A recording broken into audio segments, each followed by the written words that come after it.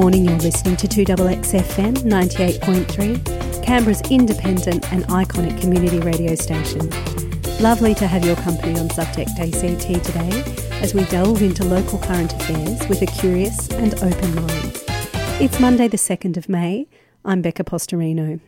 Last week, the Papua New Guinea Supreme Court ruled the Manus Island Detention Centre illegal and unconstitutional, calling into question the federal government's offshore processing policy. It also draws attention to Australia's regard for universal human rights for asylum seekers and refugees in particular. Professor Gillian Triggs, the President of the Australian Human Rights Commission, welcomed an audience of over 1,000 people at Llewellyn Hall at the ANU last week to unpack the legal limitations of contesting current refugee policy. Today we will hear part of her address in the aftermath of PNG's Supreme Court ruling. I also spoke to Refugee Action Committee Canberra campaigner Sophie Singh for an insight into why Australia's policy on refugees needs to shift to reflect universal human rights standards. Coming up, Professor Gillian Triggs, President of the Australian Human Rights Commission's address at the Llewellyn Hall. Thanks for your company today on Subject ACT, 2XXFM 98.3. I'm Becca Postorino. Well, good evening, everybody. I was, of course, absolutely delighted to receive the invitation to speak to the Refugee Action Committee tonight, and I expected a few people in a cold local hall. I was absolutely not expecting this. It is a real testament, I think, to the ACT, to the work of Dr. Minns and Minister Berry and each of you, that there is such a huge community response to this question. And I just wish that our political leaders could see the depth of a community feeling that I feel is here with us tonight. And in this glorious reception music hall, can I acknowledge the custodians of the land, the Ngunnawal people, and respect their elders, including those who might be here tonight. As I say, I was pleased to receive the invitation to talk about the human rights of refugees, a very broad subject and one that I've been speaking about quite a bit. But of course, the timing has been absolutely impeccable. I did have a bit of a formal speech tonight, but I'm afraid I've rather eliminated it, and I think I'd rather speak to you directly about these quite extraordinary events that have been occurring in the last few 24 hours. Firstly, as has been pointed out, the Papua New Guinea Supreme Court has ruled unanimously, including a judge you all know from the ACT, that the detention of asylum seekers and refugees sent to Manus by Australia breaches the right under its constitution to the protection of personal liberty. This, I think we knew yesterday, would be a game changer, and I think it's become clearly a game changer because, as you will know today, the Prime Minister of Papua New Guinea has made the announcement that he will close the Manus Refugee Centre. He has decided that those who've been adjudged to be refugees, the more than 50% who've thus far been assessed as refugees, can stay in Papua New Guinea if they choose. Well, the reality is that of the 1,000 men who have been held on Manus Island, only 8 of those selected to be refugees have chosen to go into the Papua New Guinea community generally, and 3 of those have asked to be returned to the detention centre. So I think we can conclude that very few people will want to stay in Papua New Guinea for reasons that are really quite important ones to recognise. They have a different religious and cultural background. There is a strong sense that they are not welcome, and the Prime Minister himself has said that the detention centres run on Manus Island have damaged the reputation of his country. The next announcement has been, of course, that the Minister Dutton has determined that there will be no change whatsoever in Australian policy, and that these 850 men will and should remain exactly where they are. We now know that there is some possibility that they will be taken to Christmas Island. We also know that the Papua New Guinea Prime Minister has said some form of alternative settlement must be arranged that Australia must, in effect, take its full responsibility for these asylum seekers. And finally, you'll be aware today that a 23-year-old Iranian refugee has set himself on fire on Nauru in front of the United Nations officials. I hope that that young man is in hospital and is receiving treatment and that he will recover. But it follows 17 suicides over the last 5 years from those in detention centres or who've been relatively recently released.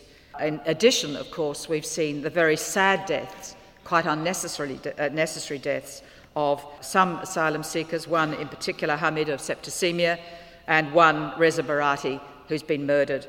The story is a despairing one, and one that raises some very important questions for Australia, and much wider questions than only asylum seeker policy. And I'd like to spend some time today telling you a little bit about what I see as some of the greatest legal problems and humanitarian problems that we have yet to address. I think perhaps one point that comes immediately to mind for me with the Papua New Guinea's unanimous Supreme Court decision is how very different Papua New Guinea is from Australia. Because the decision of that court, and I've read it quickly, it's a pretty clear decision. It was possible for the Supreme Court to reach a decision that there's been a breach of the right to protection of personal liberty, because that right is a part of the Papua New Guinea Constitution, a relatively modern constitution, I think, in 1975. What is extraordinary is that Australia has no such provision in our constitution, so that we are truly exceptionalist, and I'll come to this in a little more detail in a moment. But you'll all be aware that just a few weeks ago, the High Court of Australia, in a 6-1 decision, found that the offshore processing of asylum seekers and refugees was constitutional under the Australian Constitution. Now, I think nothing could explain more clearly the divergence in approach to basic human rights than that point of contrast. A relatively new, developing country like Papua New Guinea has a constitution that protects these fundamental freedoms, but Australia has not and chooses not to do so. But you'll all be aware that last year we celebrated the 800th anniversary of the Magna Carta, and you'll know that buried in the middle of that document about how many pigs and sheep you can have, and widows' dows, and all of these rights, the breadth of cloth, the amount of wine in a glass to be sold by the publican, in the middle of all of this is that absolutely fundamental provision that Dr. Minns has quoted, and that is no man may be detained arbitrarily without charge or trial of his peers. Well, we've had thousands of people over the last 3 years detained, and many of them for many more years than 3 years. And this is something that, of course, we need urgently to address, and we have to address the options now for the offshore processing program. Will these people be transferred to Nauru? Will some go out to Papua New Guinea? Will others be taken to Christmas Island? We really don't know, and we haven't had any responses from the government today that are anything other than a determination to do nothing. But I think it's now absolutely imperative that each of those 850 men be returned to Australia, to mainland Australia, and that we have to think of the same policy of return of those who are held currently, about 500 people on Nauru. Just a month or so ago, I was at the United Nations in Geneva for what is known as the Universal Periodic Review. This is a process under the UN auspices of the Human Rights Council that every country is subject every 4 years to a review of its human rights record. And Australia had a review in 2011, and we attracted about 145 recommendations, most of which were then accepted by the Australian government, but 4 years later, November last year, it was clear that fewer than 10% had been complied with. Well, that's where we were in November. We then went through the process in which every one of 104 members of the United Nations stood up in the Great Hall in Geneva to raise their concerns about Australia's human rights behaviour. And the overwhelming issue that those countries raised was Australia's offshore processing, the detention for unprecedented periods of time of children and their families, the principle and the legal requirement of mandatory detention of unauthorised maritime arrivals, and other aspects of our refugee policies generally. Clearly, Australia's approach was viewed within the United Nations system as being out of step with international human rights standards, and these concerns were expressed not by states that might have wanted to have a go at us, nor only by those states whose human rights records themselves are poor, but by our traditional allies, by the United Kingdom, by Canada, by France and Germany, by China, and by many, many other states. And it was our turn in Australia to respond to those concerns and the now 290 recommendations made to Australia to improve our human rights. And the response by the Australian government just 4 weeks ago was that Australia's immigration and border protection policies have enabled Australia to commit to increasing intakes of refugees in response to the humanitarian crises in Syria and Iraq. The Australian government has no plans to cease its policies of mandatory immigration detention, turning back the boats or transferring people who arrive illegally. They also said that Australia respects and complies with its non-refoulement obligations, the critical provision of the Refugee Convention that you're all obviously very familiar with. But let me point out a special provision of the Migration Act in section 198, the heading of which is Australia's non-refoulement obligations irrelevant to removal of unlawful non-citizens. And that provision then goes on to provide that it's irrelevant whether Australia has non-refoulement obligations in respect of non-citizens, and that an officer's duty to remove as soon as practicable any unlawful non-citizen arises irrespective of whether there's been an assessment according to law of Australia's non-refoulement obligations. Now, my point is that we have a senior representative of the diplomatic service in Australia making a clear statement that Australia complies with our non-refoulement obligations, knowing that these provisions are in our Migration Act. In addition, Australia chose to accept some of the recommendations on a very particular ground, that the matters subject to concern in those recommendations are matters where Australia is already compliant with its international obligations. In other words, the response was, we don't have anything to be concerned about because we are already compliant.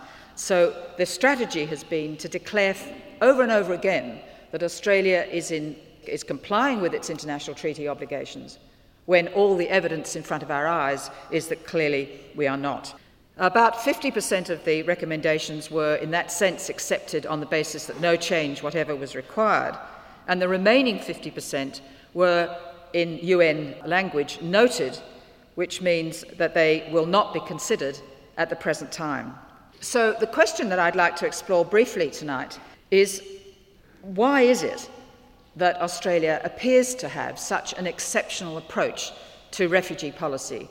And why is it that we're prepared to fly in the face of absolutely clear statements, whether it's within the United Nations system or the views of the Supreme Court of Papua New Guinea? We've also, of course, had the views of the United Nations Human Rights Committee in their monitoring processes, and we've seen the rapporteur for the Convention Against Torture make the extraordinary statement that Australia's offshore processing, in particular in Nauru with families and children, constitutes cruel treatment and punishment within that torture convention. How is it that we have moved to this position from those days that many of you in this audience will well remember of Dr. Clive Evatt going to the Dumbarton Oaks discussions to create the Charter for the United Nations, where he fought, by the way, against a veto vote, but fought in particular for the linkage of human rights with peace and security in the world. And he was then invited back by Eleanor Roosevelt to negotiate the terms of the Universal Declaration of Human Rights, which includes the provision that every person has the right to seek asylum and to claim refugee status. How is it that we've moved from that tradition of the 40s and the 50s all the way through the dominant role that Australia played in crafting the human rights treaties to which we're party? of course, the Refugee Convention, but also the Genocide Convention, the Convention on the Rights of the Child, the International Covenant on Civil and Political Rights, the International Covenant on Economic Social Rights, and all of those anti-discrimination treaties in relation to sex, race, of course, and disability. How is it that about 15 years ago, one can almost date it from 2001, when we had the misstatement about children overboard, found out later by a review to have been inaccurate, maybe even based on bad faith, but by then the political moment had passed. A few months later, the Tampa boat is brought in against government instructions to territorial waters, and a few weeks after that, we have 9/11. And it's in that context, I think, that we've seen a breakdown in the rule of law, a breakdown in Australia's commitment to the international human rights treaties to which we've become a party, and as the Minister has said, the conflation of human rights interests with the fear of terrorism and of leaky boats arriving in large numbers. The climate of fear has been developed for political purposes over the last 15 years in a way which has led to a serious decline in the rule of law. You're listening to 2XXFM 98.3. The program is Subject ACT, where we explore local current affairs from an informed and curious perspective. That was a live pre-recording of Professor Gillian Triggs at the Llewellyn Hall ANU last Wednesday, the 28th of April, where she addressed over 1,000 members of the ACT community following the PNG Supreme Court's decision to declare the Manus Island Detention Centre illegal and unconstitutional. Stay with us now as Refugee Action Committee Canberra campaigner Sophie Singh discusses some of the issues surrounding Australia's refugee policy. You're listening to Subject ACT on 2XXFM 98.3. I'm Becca Postorino. Today I'm speaking to Sophie Singh. She's a campaigner for the Refugee Action Committee. Welcome to the program, Sophie. Hi, Becca. Thanks. Last night, Professor Gillian Triggs addressed the Canberra community at the ANU to discuss the human rights of refugees in Australia. What are the most pressing issues in your view? The ongoing detention, both on Manus Island and Nauru, really the aspects of the government's current refugee policy which are causing extreme harm to the people who are detained in those immigration centres. So really the closure of those detention centres and the release of the people in those centres is the most pressing issue that we see around the policy, and certainly central to the campaign around refugee rights, both in Canberra and around the country. But there are certainly broader issues that are tied up and are intrinsic to that mandatory detention of those individuals in Manus and Nauru, and the policy of mandatory detention itself inevitably leads to the detention of those people on Manus and Nauru, but also people who are still detained, of which there are some 1,500 on the onshore detention centres here in Australia. So really removing that policy of mandatory detention is a key aspect to changing the policy and a key aspect of the campaign. So as a campaigner for the Refugee Action Committee, you've just mentioned that one of those primary goals is to change the policy. What are some other goals that the Action Committee are really aimed to lever? With the change of the policy around the treatment of refugees in Australia and asylum seekers who come to Australia seeking protection, I think there are a number of things that will flow from that policy change, and I think it will change the way in which Australians view people who've been forced to flee their homes, who've been forced to seek protection from another country in a much more generous space. I think it will change a dynamic in Australia which at the moment has a very ugly dimension to it. So while our immediate goal is to change the refugee policy to one that treats people with dignity and with humanity, more broadly I think it has a flow-on positive effect for the Australian community as a whole in terms of our compassion, our generosity and our reaching out to help people who need our assistance. Why should Australians care about refugees? Shouldn't our focus be on the human rights of Indigenous Australians Australians foremost? Look, I don't think it's an either-or. Without doubt, Australia needs to address the injustices that continue to face Indigenous people in Australia without a doubt. But I think the way we treat refugees and asylum seekers also then makes it, in a way, easier to continue those injustices to Indigenous people, because it breeds an intolerance for providing or treating people with compassion. So I think there's a very clear relationship between the two. And I think what has been very interesting is the support that the Aboriginal community, and certainly the Aboriginal community in Canberra, has given to the refugee campaign, because I think that treatment of refugees, I think, strikes a chord with Indigenous people because of the dispossession and that ongoing discrimination. So they're not disconnected. There's actually an integral relationship between the human rights of Indigenous Australians and refugees. I agree. I believe so. So the Universal Declaration on Human Rights was adopted in 1948 and reflects a predominantly universal accord on human rights. Is Australia above the universal mandate, and why are Australian political leaders digressing from this standard in its response to refugees in Australia?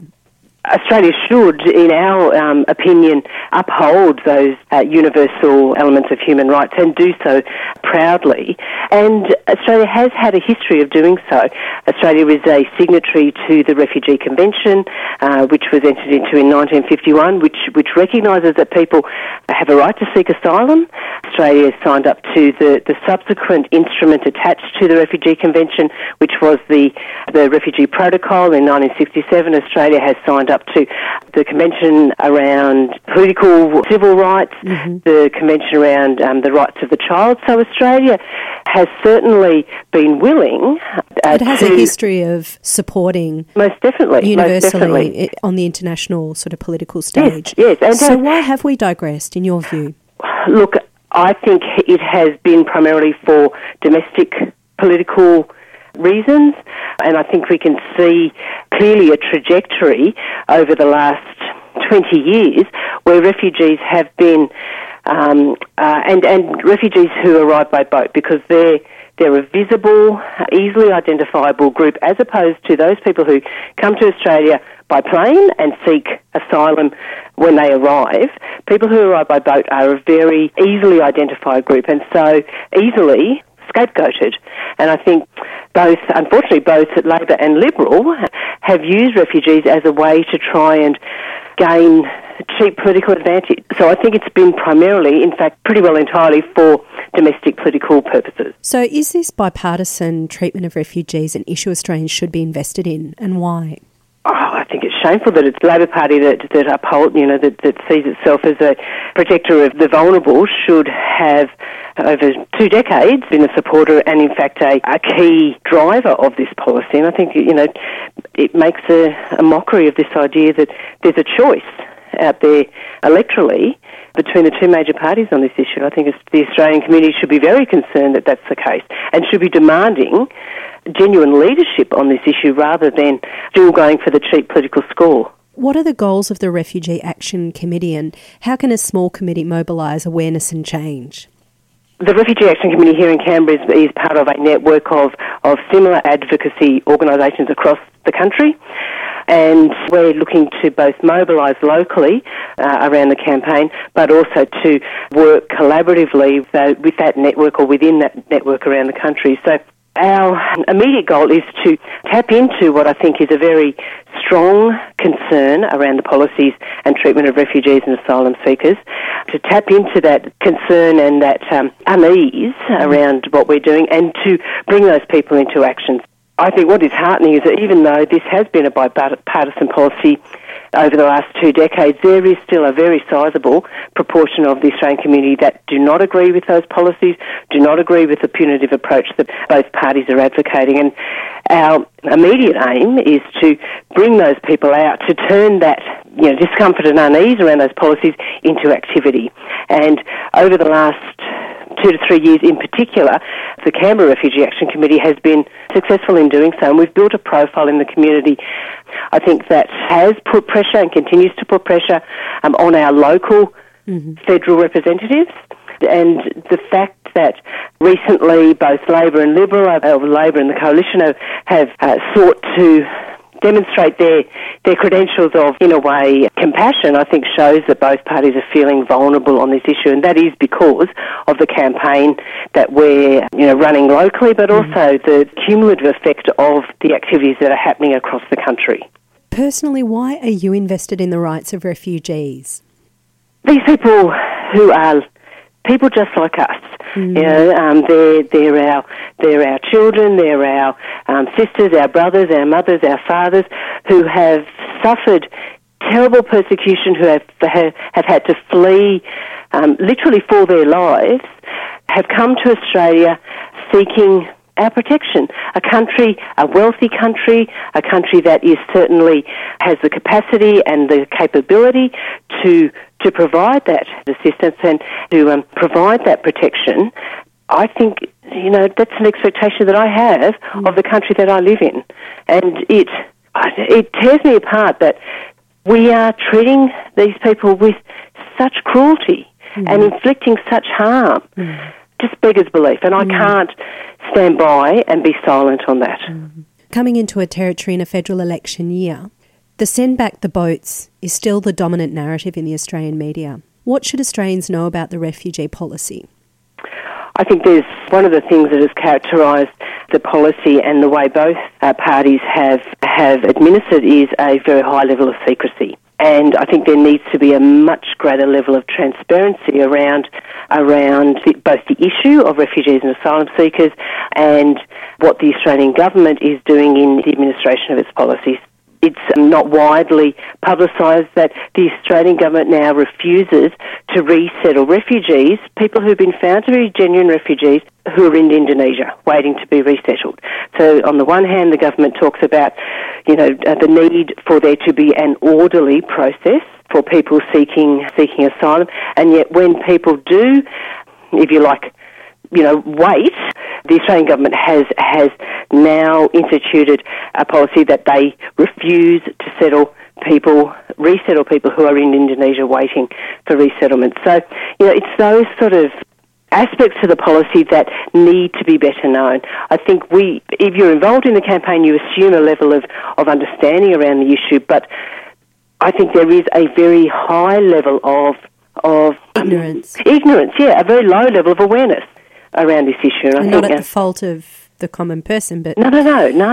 And this is a situation that the government wants to create. The less people know about the issue, the more they're likely to then not question the arguments and the justifications and the information that the government is putting out and controlling to an incredibly high degree. And also more susceptible to be persuaded by the dominant narrative or a counter-narrative that may be based on fear and insubstantial or points that aren't really directed to the truth. Yeah, most definitely. And it's no accident or coincidence that when, before Manus and Nauru came into existence, the detention centres here in Australia, with the exception of a small number, were in very remote areas of the country. And it's also then no accident that a very key part of the policy around refugees and asylum seekers has been to both make them and their stories invisible, deny access to those people. So journalists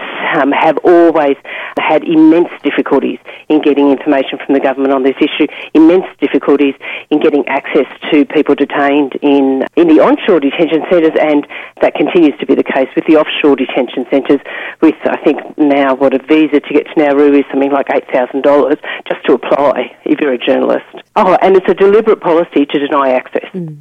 You're listening to Subject ACT on 2XXFM 98.3 as we explore local current affairs with genuine curiosity. The question remains whether the federal government responds to PNG's Supreme Court ruling or if refugee policy shifts as a result.